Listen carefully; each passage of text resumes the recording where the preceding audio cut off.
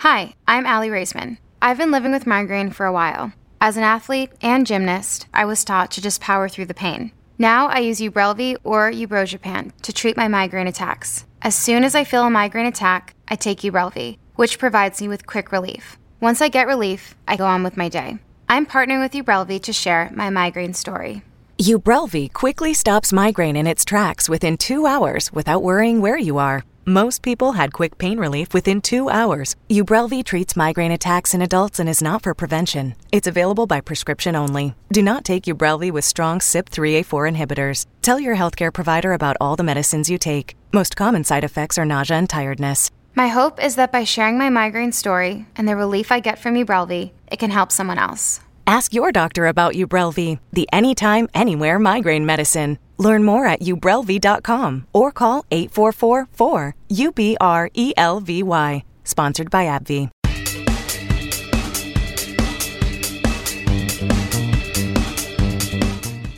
Hello and welcome to the Boys in the Band podcast. I'm Richard Gallagher. And I'm Peter Smith, and on this week's show we're joined by Rob Pine, Grant Marsh and Dean Mumford from the Rifles. And if you ever wondered what a Friday night with the Rifles is like, then this is the podcast you need to listen to. Yeah, it is indeed. Rob and Grant were on their craft beers while Dino was getting stuck into his carafe of Merlot. He even had a Venturi aerator to make it even better. Whatever that is. Whatever that is.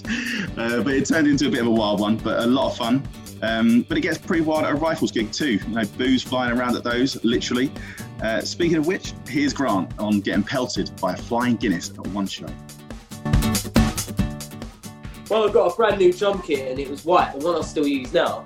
And it was like first gig, and then someone threw a Guinness and it came flying over and landed on my kit. Do you know what I mean? It was like brand new, pristine white, and this Guinness went all over it. I was horrified. But normally, like, they hit Joel before they get to me. Do you know what I mean? He's a bit of a deflector. Yeah, it was great to talk tactics about avoiding flying beers.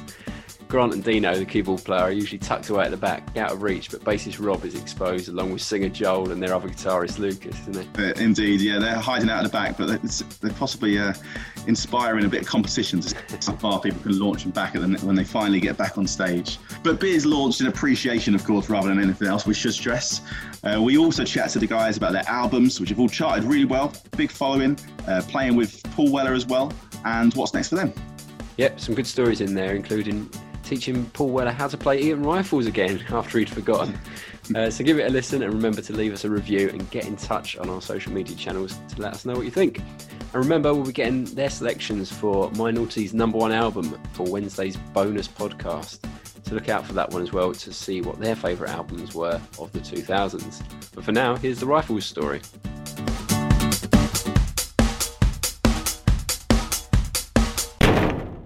This week on the Boys in the Band podcast, we're delighted to be joined by 3 of the 5 members of the Rifles, almost a full artillery. We've got bassist Rob, drummer Grant, and keyboard player Dean. How's it going, guys? Good, mate. Cool. Great. Yeah, Excellent good stuff. Dino, we've been chatting on social media for a bit, so great to get you on. Thanks for sorting us out. Thank you very much. We're going to kick things off with a sound check. Yeah. So first question is, whereabouts are you? Let's start with you, Rob. I'm at home, obviously. Just in North East London, yeah. Not too far from Grant. We was thinking about popping around his, but the boy was couldn't be bothered. Put to bed. But yeah. You're in North East London as well, Grant, yeah? Yeah, well, as I say, it looks like I'm in space by my background. Oh, yeah. He's got I'm actually in Walthamstow, not on the moon. Yeah, Grant's got a funky, clever background, if you're wondering what he meant by being in space. And Dino, whereabouts are you, mate? I'm around my girlfriend's in Surrey, near Hampton Court. Oh, very nice. Yeah, it was really nice, and which coincidentally isn't far. It's about 5 minutes from Luke, the guitarist, around the corner. But he's not on tonight, is he? But yeah, I'm really near Luke here. So like the local pubs, I meet up with him in local pubs near, right near Hampton Court Palace Overground. He's nearer that to me, but in that manner, in that vicinity. Yeah. Very nice neck of the woods. All right, next up in the sound check is all about what you're listening to at the moment. So, Grant, is there anything that you've been listening to at the moment that you can recommend to us?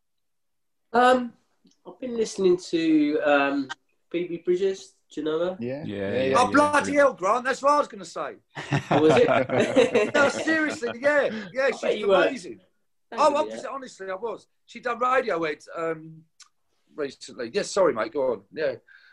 Did she? She's done Fake Plastic Trees recently. Oh, yeah, she might have done, actually. Yeah. Sorry, mate. I've just been listening to a bit of her. I mean, I prefer her first record, Strangers in the Alps, but the new one, Punisher's quite good. Kyoto's a good single. I've been listening to a bit of her. Actually, Leanne LeHavish, she did a Radiohead cover as well, which is really good. Weird Fishes. That's a good one to check out. Like it's done live and in the studio. It's a wicked cover, man. But yeah, awesome. How about you, Rob? Recommendations? I've been listening to Michael Kiwanuka. I don't know if I can pronounce his surname properly. Yeah, that's it. Yeah, just decent like Marvin Gaye kind of vibes coming out there. I'm really into that at the minute. He's on quite often, to be honest. But Mercury Prize winner this week, wasn't he? Yeah, that's right. Yeah, I mean, I didn't really realise he was that well known. He obviously is, but obviously pleased for him. Yeah, it's brilliant. But I'd like to see him live, but don't know when that's ever going to happen again. One day. Yeah.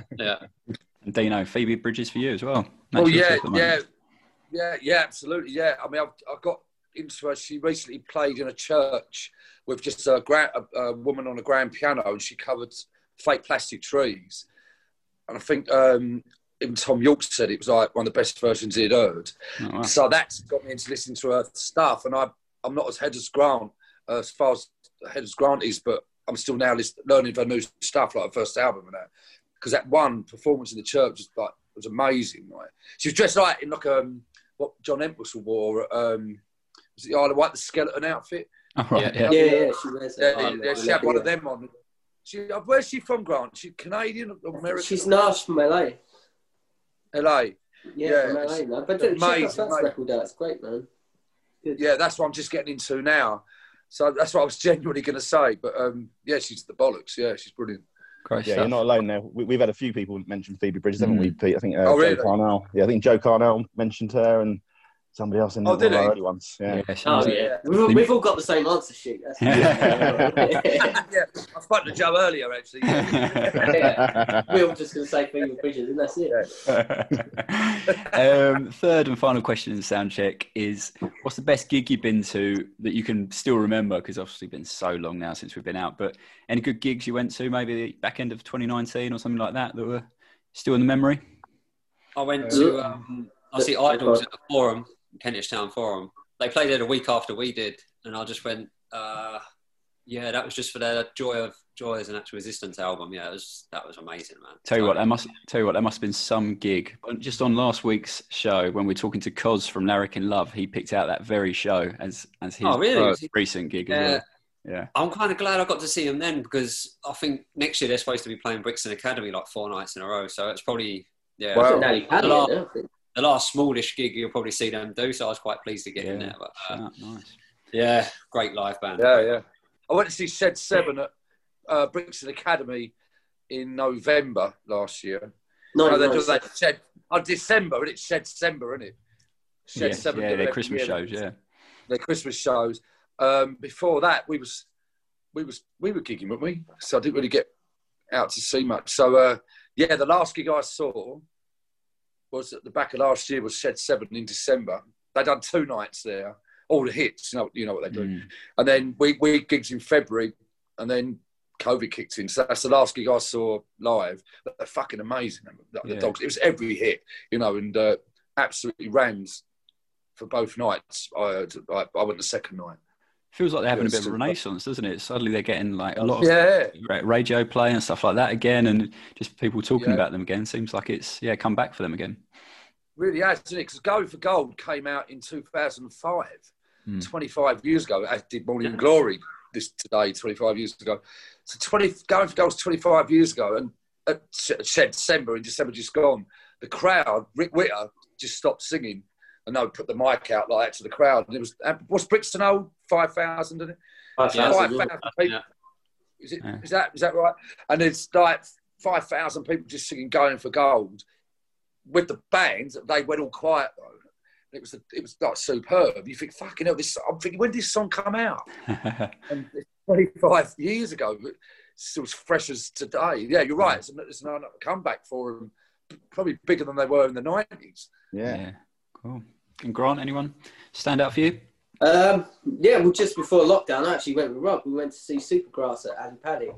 Oh yeah, It was good, man. It was like there's just so many hits, man. It's just like when you go and see them live, it's just song after song. You think, oh, there ain't another one, but it's like so many like tunes. They were great. They were really good. Good band. Yeah. Absolutely brilliant. I remember seeing them at Reading Festival way back in the day, and they, as you say, just song after song, just brilliant, isn't it? They're such a good band, got such a deep catalogue to draw from. They're just brilliant band. Love them. I was probably there at Reading back then. Sorry, mate. If it was like really early on, I was probably there as well. Actually, I used to go Reading every year for about 5 or 6 years. Yeah, great festival. Yeah. Was you ever there when Nirvana was there, Rob? No, that was a bit too. That's like 91, wasn't it? Yeah. I think I was 10 or 9. Sorry, mate. No showing his age there. Well, talking about gigs, guys, they don't come much bigger than Oasis at Nebworth. And I think that's maybe what inspired Joel and Lucas to form a band in the first place. But tell us from your point of view, Rob, maybe, how the Rifles all came together. Yeah, I mean, I've known Joel since I was about 5 years old. So we went to school together, and then, and then after school, we both got into playing instruments, but kind of drifted apart a little bit. And I remember I bumped into him in a pub when I was maybe like 19 or 20, and then he just said, oh, yeah, I'm in a band now. Do you want to come along and play? And then that's how I kind of got back playing with Joel. And then we just added, he knew Luke from college. We just kind of developed from there. We had another Luke in the band for a little while. And then, eventually we met Grant, and then, the rest is history. Yeah, indeed. And we read that your first gig was at the Bull and Gate in Kentish Town in 2004. Obviously an area of London with a great live music scene. So tell about those early days and building that buzz around your early tunes like Peace and Quiet and that. Grant, do you want to take that one? I think it might have been 2003. Really? Bull and Gate, no? I think so. I'm sure it was, because we got like an old VHS of it, and I found it like when I was clearing out in lockdown. I'm sure it was 2003. It's like quite a while ago. But, But you still got the video, haven't you? Yeah. Yeah, I don't know whether it works. I need to get it transferred onto some like kind of DVD or something. What are your memories of that gig then, and those early days, building the buzz around your early tunes?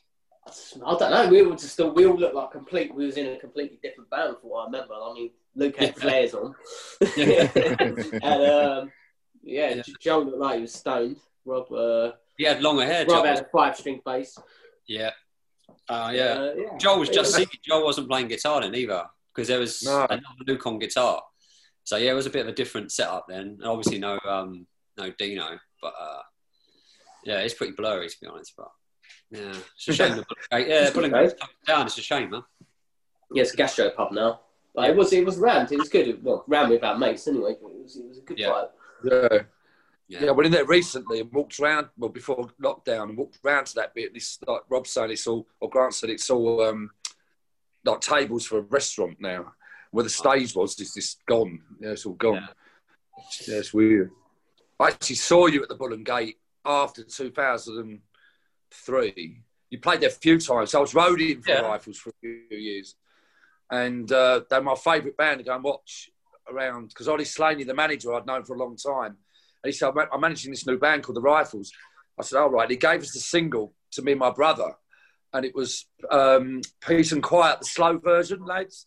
The one Joel did in his bedroom, I think. Yeah, it's a bedroom one. And the B-side was Holiday in the Sun. My brother played it in the flat. I said, put that on again. Nobody bands give you a demo. Sometimes it don't always make you want to put it on. It instantly hits you. So fucking hell, put that on again. Put that on again. Put that again. So me and my brother went and watched them everywhere. We went up north. And then I ended up roadieing for him. And I used to say, if you ever need keyboards, let me play keys for you. And it wasn't to the Great Escape that you needed keys live, was it? But I saw you at the Bull and Gate when I was just like a fan of yours, like with my brother, and got to know you then, which is now nearly 20 years ago. I remember seeing Dino and his brother jumping around at the front like really early on, before we really knew him. Yeah. Super fan. Yeah.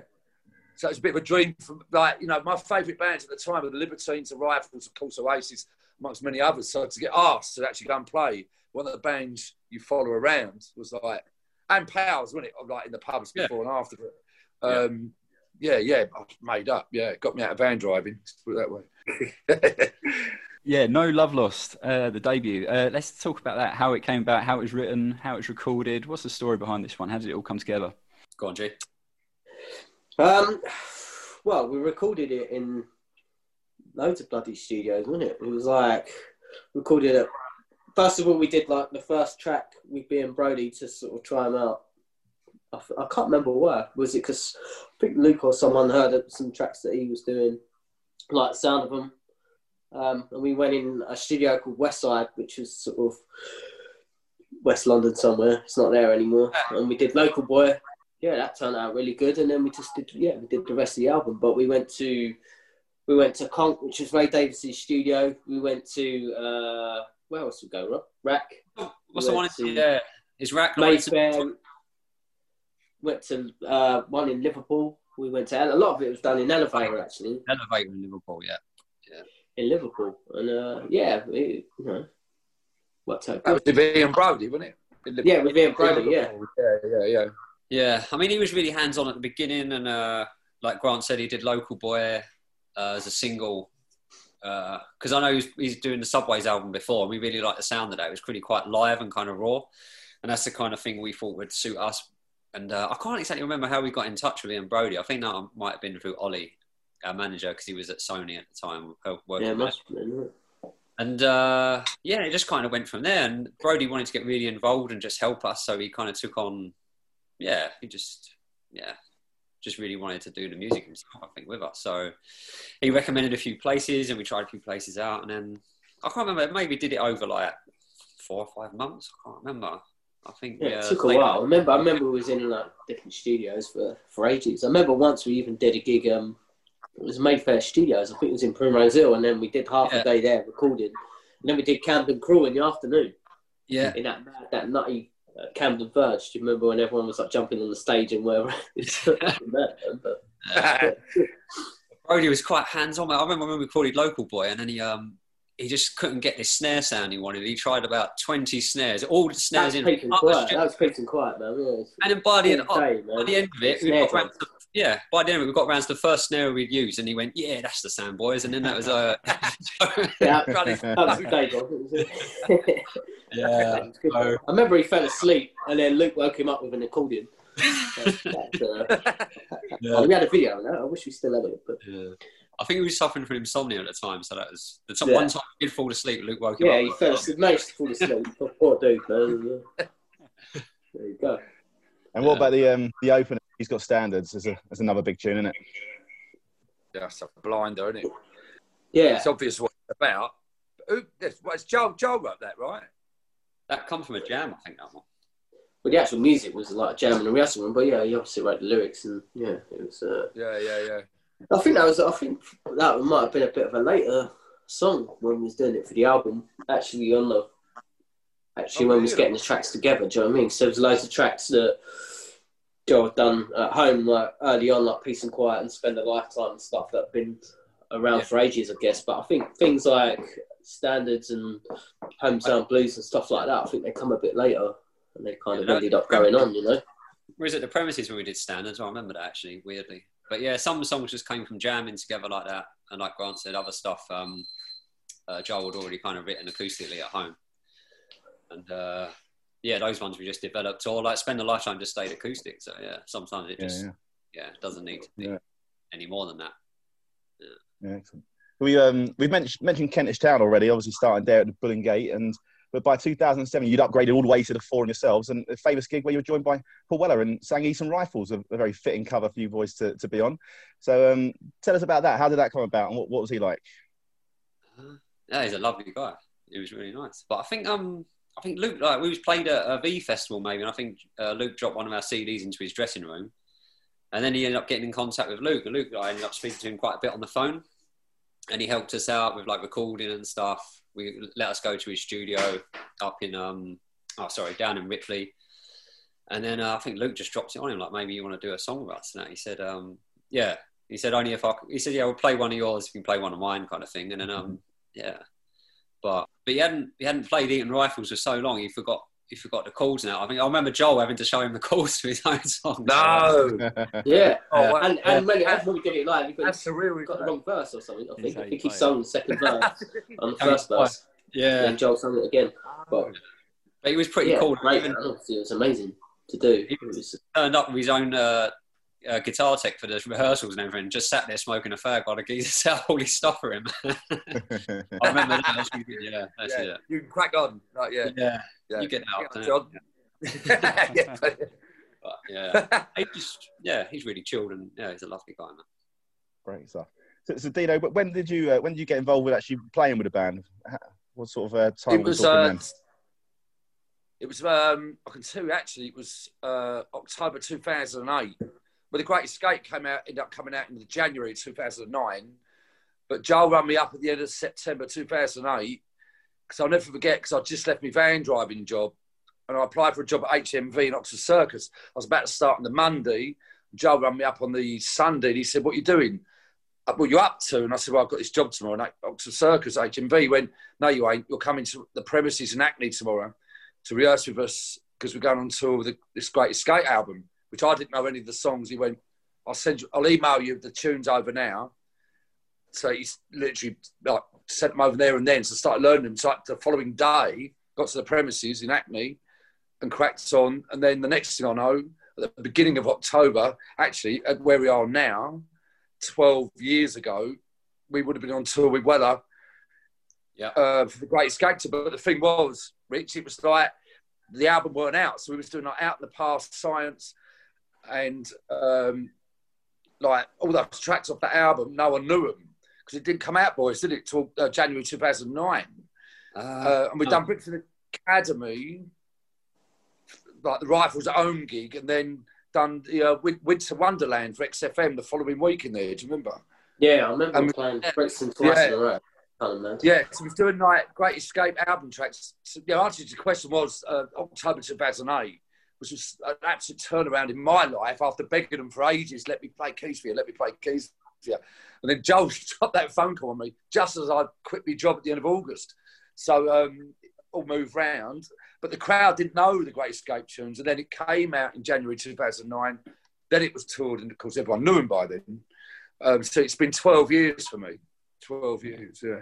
Today, this week. 12 years this week. Yeah.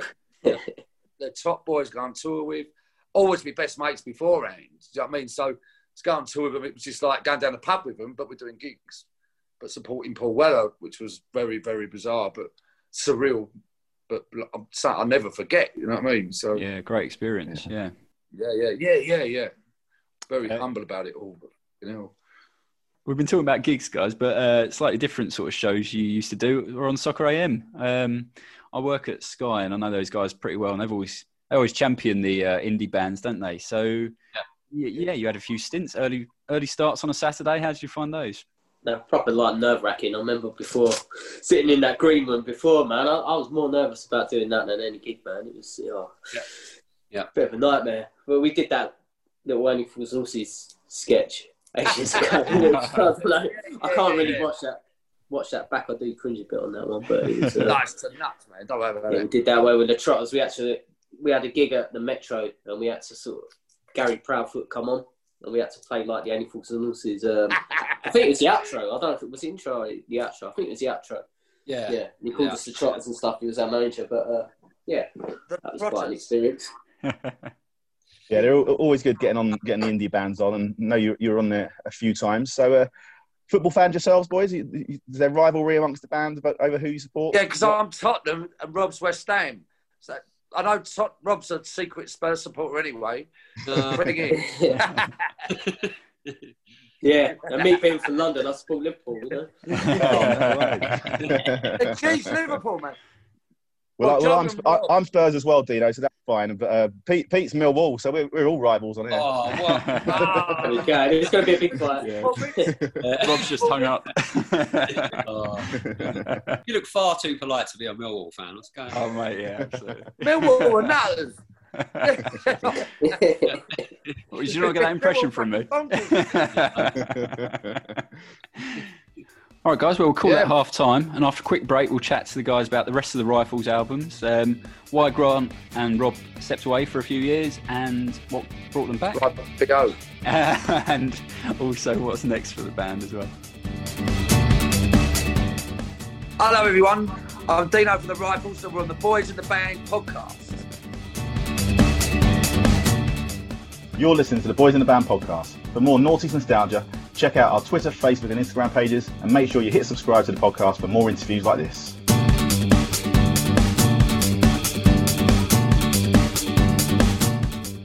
What are you drinking there, Dino? Laura, what am I drinking? He don't know. Merlot. Hello. Bit of Merlot. Merlot. Actually, I'm actually drinking the Mrs.'s wines. Don't worry about that. I've got this lovely thing here. That, what is it? Carafe. Oh, yes. Yeah, I nice. my mate earlier, and he went, he looks like a bleeding vase for flowers. I don't care what vessel it comes in. Just fucking 2 straws and serve it up. Very continental. Mate, I like it. Yeah, look at that. Lovely jubbly. All right. Welcome back to the Boys in the Band podcast, where we're joined by Rob, Grant. We're back, Rob, Grant and Dean from the Rifles. As you can tell, it's a rowdy one. We're having good fun. Guys, tell us about the follow-up to the debut, 2009's Great Escape. Dino, you were in the mix by this point, weren't you? Yeah. Well, yeah, I started playing in October 2008 over Christmas and that. And the 6-week tour doing, boys, remember the big arenas with Weller, like the MEN, the NEC. The NEC's not called that anymore, is it? But then SEC in Scotland. So, and they was doing all the Great Escape tunes, the boys were. And then the album was released in January, and then the tour was actually February, March, April, May. It was really quite intense, wasn't it, on the silver grey bus and all that. That's where I started gigging them, and it was the best time I'd ever had. You know, it was like so exciting, supporting a hero like of Weller, and going to places in England I never thought I'd ever go to.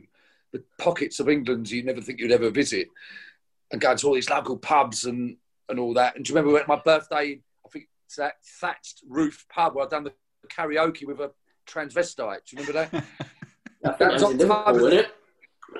was October the 30th, 2008, the Great Escape was doing. Remember that? You know all the dates, don't you? Yeah. I just remember them. Yeah, I've got this stupid memory. But yeah, then the following year, 2009, that was the Great Escape really kicked off for that year, when it lads. It really went, the album was released and it all went off then. So we had the excitement of the prequel to it, and then it was released, and then we had it all again for the whole of 2009. Rob ran Germany. Rob will tell you, he knows more about Germany than anyone. Man, I remember when the album actually came out, we did like a gig at the Boogaloo, from what I remember, which was like the album launch party at a Boogaloo, like a full band gig on the actual day of the record coming out. And then we did that tour after on the bus. But yeah. But the things in Germany, Rob will tell you. Everywhere you go in Germany, we've been everywhere, haven't we? From Cologne, every single city and town. They're so good. Rob, they're so good to you out there. For one example, like you go in the dressing room, Peter Rich, right? And in England, you get a fridge. Like if you do the roundhouse, you get given 24 beers for like 10 people, and that's it. I'm not putting the roundhouse down because they're blind in there. But in Germany, they like their beer. So when you get in the dressing room, do you remember, Rob, there's this huge fridge, like a Coca-Cola fridge you get in the news agents, right? Yeah. Which could hold about 100, and it held 100 beers. Welcome to Berlin. This is your beer. When it runs out, you tell me I refilled it. You're in England, or like in Oxford, man. In Oxford, you get a 4-pack of Kronenberg and piss off. You know what I mean? And in Germany, you just looked after like a king everywhere you go. It's my and that was the Great Escape tour. Back to your question, that Great Escape tour was predominantly around. We had a massive tour in Germany. Do you remember? Yeah. And it was the nuts. It looks after like kings. Yeah. No, great, man. It was come back after the tour. It was like 6 weeks, pretty much like just drinking every day, man. Coming back, just like sitting down. Like, it was awful. After this, man, trying to live a normal day. It was good though. Great tour. That was the longest tour we did. I think that was 6 weeks. and we was in the UK, and then we went to Germany and Holland as well, and then Austria, and then we came back to the UK and supported Weller, I think, and then we might have gone back to Europe again after that. I don't know. We did go back to Europe. Yeah, we ended up in Paris. We come back. Yeah, maybe it finished in Paris. Yeah, I can't remember. I've got like the lanyard thing somewhere on my dad. Utrecht, I think. I'm pretty sure it ended in Utrecht for some reason. I remember that. It was just so bizarre, Peter Rich, man, because I've never gone to these places in my life, and then to suddenly be on tour with my best mates, my favourite band, and up in these gaffs, you know, like this is a great escape tour. It was like it was really, really bizarre for me. But you're right, Rob. We did go back out again, then come back. It might be Utrecht or I can't remember now. I have to look at the thing, but yeah, we had to cancel a few because I passed out on stage. I think that was about 5.5 in. I just just drinking every single day. And it was we was playing Manchester Arena, I think, supporting Weller. And then I was feeling a bit funny. Yeah, I was feeling a bit funny on stage. And every time I sang, I got really faint. And I thought, all right, I won't sing on the last song. And about a minute in, I just killed over. That, Rob, right? Yeah, but the boys just carried on playing and finished the song while I was laying on the deck. Yeah. We're professional. I think Weller's sound tech pulled off the stage, Yeah, that was it. Do you know what, Rob? I was sitting next to Weller. I weren't playing on that song. I was sitting next to Weller when you were doing that. It was Romeo, I think. I weren't doing the harmonica. Yeah. And I stepped over to get to the bar. No, and he was sitting next to me, and Weller went to me. I've only just met Weller, and Manny from the Stone Roses was sat next to him. And Weller went to me, you run round the back of the Grant's drum kit, Rob. Do you remember? And collapsed behind the kit. Yeah. And Weller went, Dino, fucking help him. Then he had to get out because he couldn't be seen. Well, yeah, you know, it was down to us. And Manny's going, I think your bass players fell over. I think he's fell over, man. You better go and help him, man. So Weller said, Dino, help Rob. See, I've gone, right. So I've run on like that. And Manny's going, your bass players fell over, man. So, yeah, that was Manchester. Yeah. And then Dean tried to give Rob the kiss of life, and then Rob woke up. It was all the dream. Yeah. It was on the moon with Grant. Sounds like very good times, but blind. But not too long after that, Grant and Rob, you both decided to step away from the band for a bit. So, what was the story behind that? Cologne. Yeah, we decided to step away. Let's leave it at that. No, it was nothing really. There was nothing major in it. Do you know what I mean? It was just after the second record. It was just we did a lot of touring and a lot, you know. It's just time to sort of have a break, and it was, that was it really. It wasn't nothing major. We didn't fall out or nothing like that. Fair enough. In their absence, making the third album, Freedom Run. And there were a couple of acoustic albums, weren't there, that came out around that time? Yeah, a couple of. Well, Joel and Luke done the acoustics on their. Well, Joel, I think Joel and Luke pretty much done those albums at home on their own. Joel's got in his garden. He's got like a little a shed, a bit more than a shed, outbuilding. He's got a studio in there, and he's put his upright piano in there. He's got a Berry piano. He's put that in there, and it's a really nice studio set up. And the acoustic albums were done in there. I didn't actually play on the acoustic albums. That was just Joe and Luke. But yeah, Freedom Run was done down at Weller's in Ripley. It was quite bizarre because I was waiting for the boys to turn up, and I didn't know. And then a school friend of mine, Kenny, I was at school with in Alpington in Kent. I said, "What are you doing here?" He said, "I'm playing drums now." So I didn't know because I'd seen it to anyone for quite a while. I said, "All right, cool." So they dived in. Lee Boy, wasn't it? Lee Boy. Yeah. And he dived in, top man, Lee Boy, really, really, really good friend of ours. Yeah, it was just one of them albums that we smashed it out. I think Luke wrote most of the songs on that, well, half of them on that album. Down with Charles Reese at the studio in Black Barn. It was done really quick in about a week or two. I was down there a week. And then it was released, and then we toured it for about 6 months. It didn't go down well as the first two albums did live, and it was realised that it did. It went down well. I mean, the songs are fantastic. I love it. The album's great, you know. but it didn't. It wasn't. That's a fantastic album. It wasn't as exciting as No Love Lost, The Great Escape. So live, it was. It went down well, but it was. I think was it 2 years before. None the Wiser came out after that. None the Wiser came out. Help me out here, boys.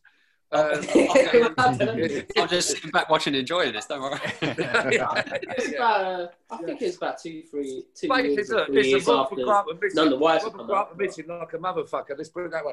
But no, he was, I had great time with Kenny and Lee Boy, but still good friends at night. I mean, it was a blinding time as well. But when Robert Grant came back for No Love Lost, None the Wiser, Boss, and it was back on track again in respects of Lee Boy and Kenny. Do you know what I mean? But it was back on track. It was being a fan and a roadie for the Rifles, and then being so lucky to be able to play with them on Great Escape, and then going for the Freedom Run thing, and then coming back, and it's been brilliant ever since. It was brilliant with them, but it's been even better ever since them coming back as a fan as well. Remember, as a fan as well.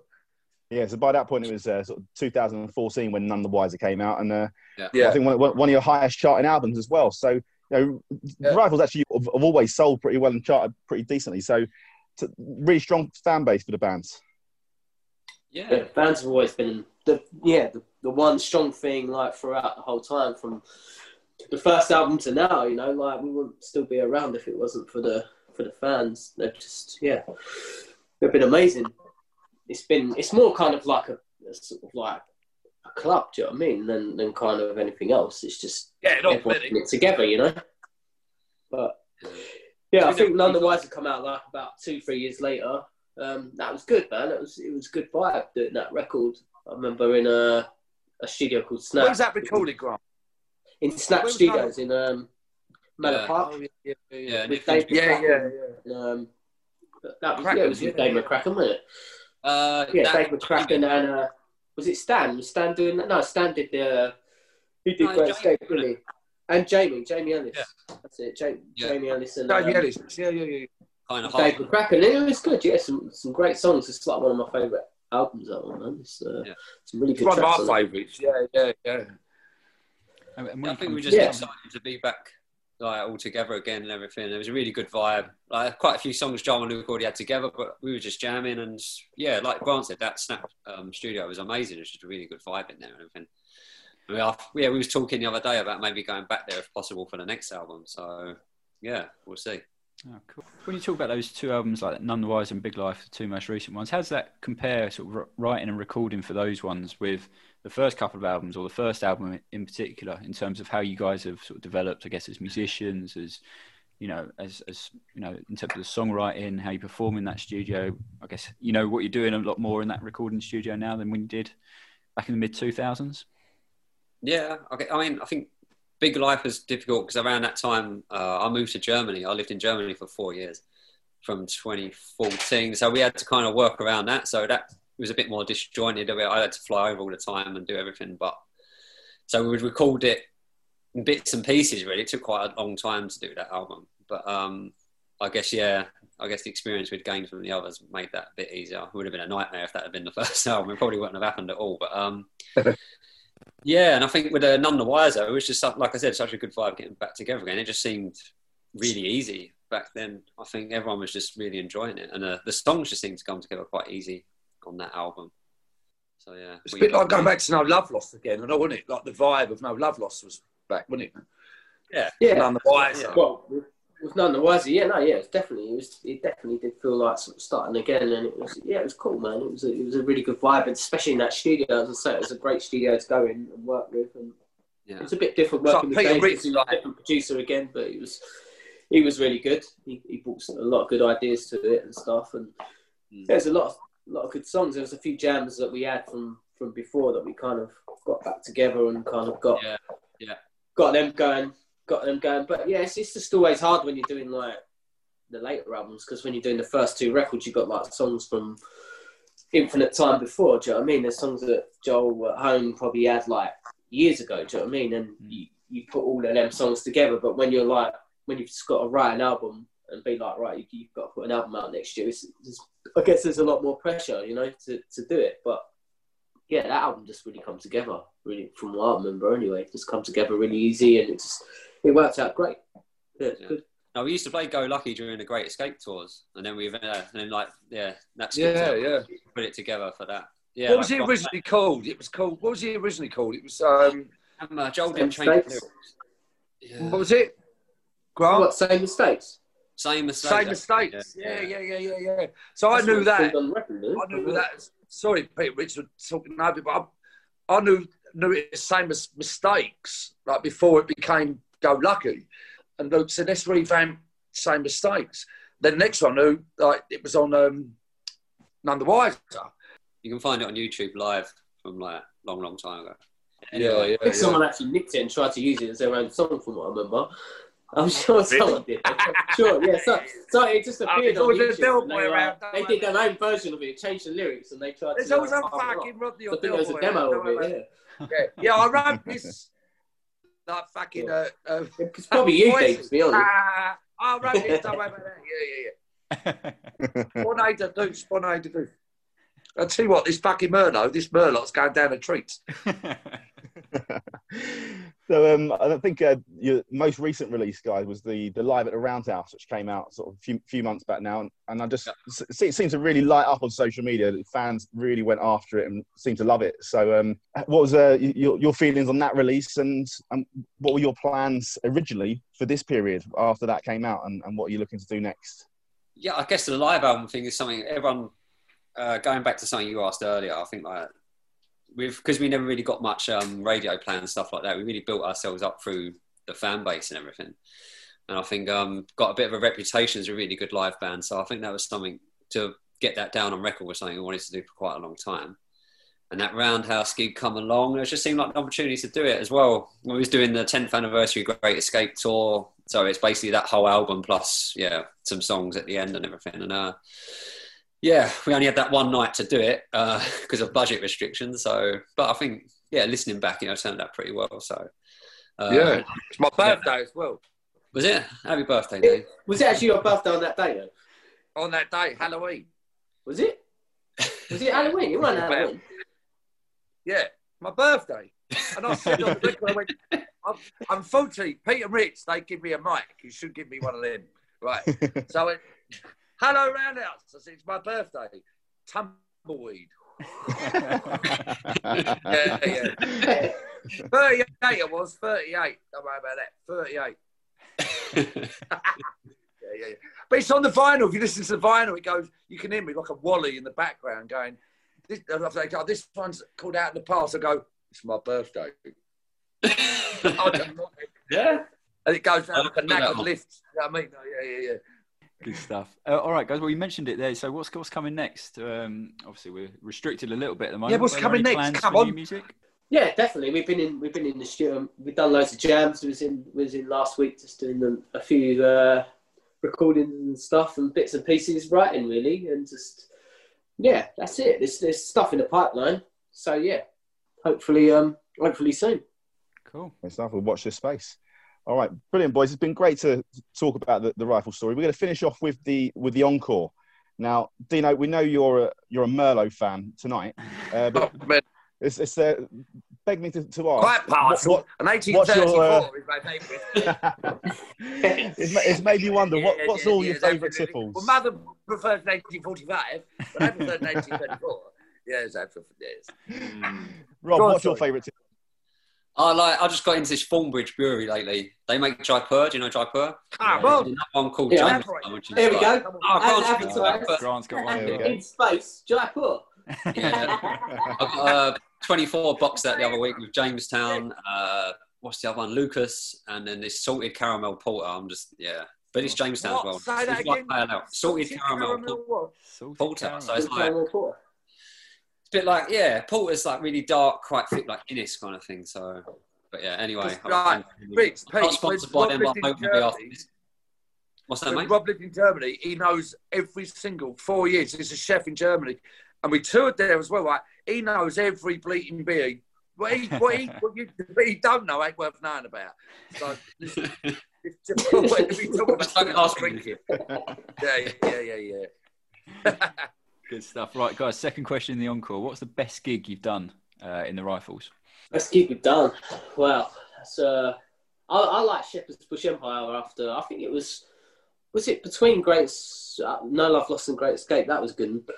There was like people literally like throwing beers down from the balcony and then people throwing beers up to the balcony. It was just like, it was a bit crazy. My mum got one right in the old... got one. I've got quite a few. Got quite a few on him. Luckily, they don't come as far back to me, but I remember that just being a really good gig. I think we did the talking video there. Yeah. Fucking ones. They never hit you because I'm sitting next to you, and but they never hit us. It's me and Grant because the beers don't. Well, they did once. I remember when I got my I got a brand new drum kit and it was white, the one I still use now, and it was like first gig. And then someone threw a Guinness and it come flying over and landed on my kit. Do you know what I mean? It was like brand new, pristine white. And this Guinness went all over it. I was horrified. But normally, like, they hit Joel before they get to me. Do you know what I mean? He's a bit of a deflector. But he moved out of the way, that one. We're quite lucky at the back, me and Grant, because he's to my right. So me and you, isn't it, G? We're just there. So if we need to piss or anything, well, you can't. He's on drums. I can just walk over to the bog over there and come back. No beers will ever get us. You got some fucking arm, like a javelin arm, to get us at the back. You know what I mean? You do realise now everyone's going to try and do it now. That's a challenge now, isn't it? Yeah, slingshots and all sorts. What was it? Keith Moon and Ringo Starr said, well, they throw fruit at us and we turn up the ride and the hi-hat and they make a salad. They throw a tomato. And Keith Moon said, I put the tomato in my hi-hat and they make that into a salad. And Ringo Starr goes, well, I like a bit of lettuce. And lettuce is thrown over and I turn up the ride and I make a bit of lettuce and I have a salad, a chicken salad by the end of it. It's on YouTube, you've got to watch it anyway. Yeah, I don't really do it. It's actually fun, you've got to watch it. Do you know what I'm talking about? Do you know what I'm talking about? Not really. Yeah. Don't worry about it. Fuck's sake. Smell you. Right. All right, boys. So the last question in the podcast is all about the song that you're proudest of. So are any of you able to pick out the Rifle song that you would pick out as the song that you're proudest of? Go on, Rob. I don't know. Probably Out in the Past. Yes, exactly. Yeah. That's the best song. That's the best song. Out in the Past is the best song on the planet. And sometimes we're in the dressing room and Luke will be going, boys, I look at the settings, I look down, where's Out in the Past? Out in the Past. There it is. Now and then, he ain't on there. I go, where's Out in the Past? And Luke goes, well, we've got... Do you know what? It's so difficult to choose. I have all the tunes. I say, bruv, just slip Out in the Past in there somewhere. And Luke, he relents for me, doesn't he? Rob's your favourite and all. Yeah. Yeah, man. Out in the Past. I'll plug myself here.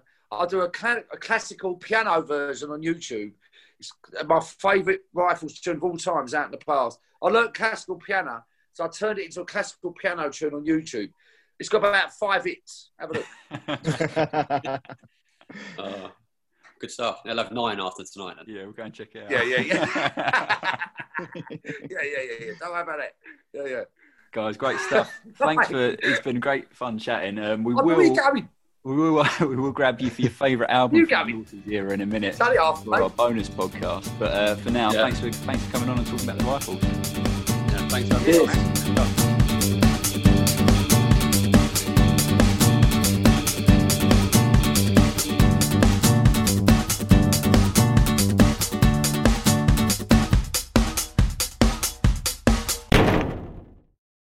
Searching for the perfect gift idea for that hard-to-buy person on your list? The Allbirds Wool Runner is a natural fit. The Wool Runner is super cozy, super comfy, and super giftable. It's made with ZQ-certified merino wool, a naturally cozy material that offers next-level comfort and a lower environmental impact. The cushioned midsole and versatile design offer all-day comfort in a classic style you can wear every day, even in a winter wonderland.